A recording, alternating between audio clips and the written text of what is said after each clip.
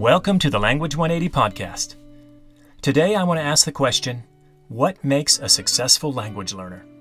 Is it brains? Social or cultural awareness? Memorability? Discipline? Well, yeah, it's all of the above in part. But I'm convinced it's way more than that. In fact, these aspects of language ability or aptitude in the end are overtaken by something far more significant, our attitude. I call this we get to do this. And that's not to be confused with we have to do this. Do you see the difference? Well, let's be honest. Not many of us get very excited about having to learn new words and grammar in a new language. But what if we dug a little deeper into our motivation and discovered a different reason to learn language? I love the way Tom Brewster, who co-authored the famous Language Acquisition Made Practical, or LAMP book, how he put it. I'm convinced that as newcomers enter a culture with the kind of orientation that puts a focus on relationships, they can get deeply involved in very, very meaningful relationships, and they not only can, but must do it from the very first day, right from the outset. If they don't, then they're just going to be tourists. What a great perspective. In the end, the language investment that we are making is not in the words and grammar. It's in the people who speak them. And somehow I think there's a strong relationship between how we view our investment.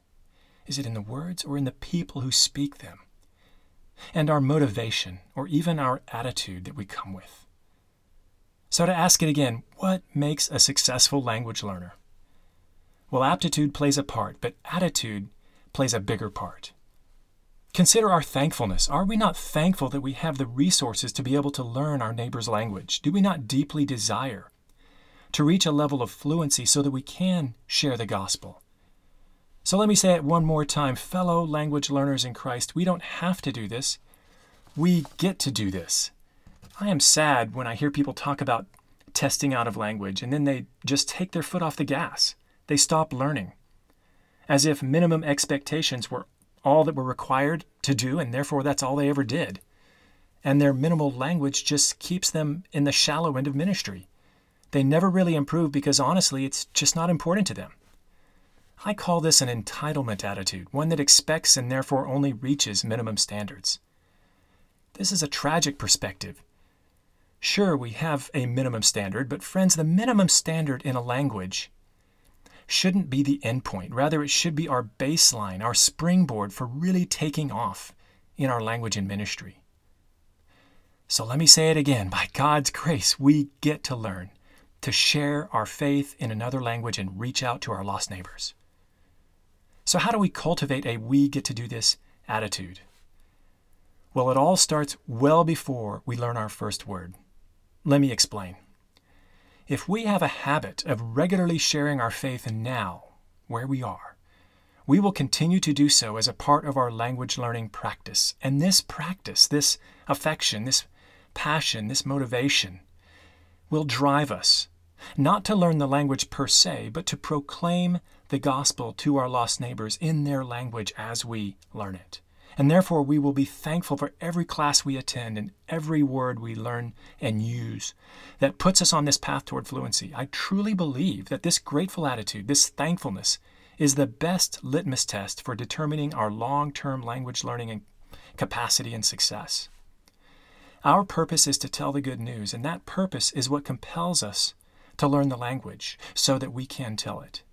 If we are walking in our calling, regularly telling the good news to those around us, our language learning becomes a part of that joyful process of gospel proclamation. We start with what we know, mistakes and all. Our weakness is God's strength. And as we take the next faithful step, we know that the gospel is true and sustains our testimony by the power of His Word and Spirit. Language learning is no easy task, nor does it lend itself to quick results. It requires endurance and patience and humility, discipline, faith, and wisdom. The task of language learning has the capacity to strip us of our confidence and our purpose and desire. It's so easy to lose sight of the goal. 1 Corinthians 9:24 says, "Run in such a way as to win the prize." Have you ever done something that is so difficult? Though you love it and have a passion for it, it's just so hard to do. Proclaiming the gospel in another language is hard. It's insanely hard. I've heard getting to the gospel in a conversation described as 7 seconds of insanity. Ratchet that up a few notches when trying to do it in another language. We endure the challenges of language learning setbacks when we don't feel the progress. But with every gospel story we tell and every passage we explain, we find joy in inviting people to follow Christ. Let's not confuse our goal.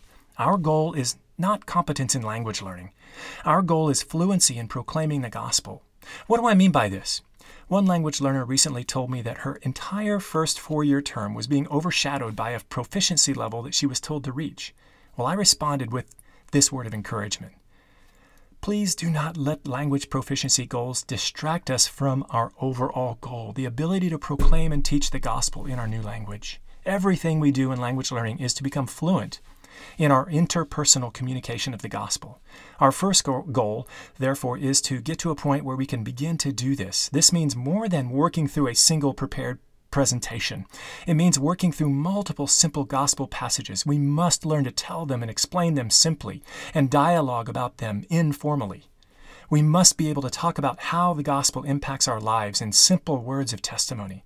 This is gospel fluency, and rest assured that this gospel fluency goal most certainly correlates with the proficiency levels that we are trying to reach. So to recap, what makes a successful language learner? Well, it's the attitude of thankfulness that we have for the resources and the coaching and the language help. It's when our sights are set on moving beyond minimum expectations and when we cultivate and sustain a habit of regularly sharing the gospel.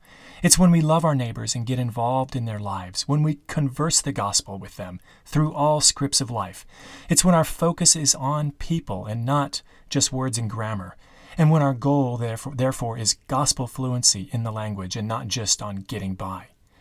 That's when our attitude starts to shift from we have to do this to we get to do this. Thanks for listening to another episode of the Language 180 podcast. Join us the next time.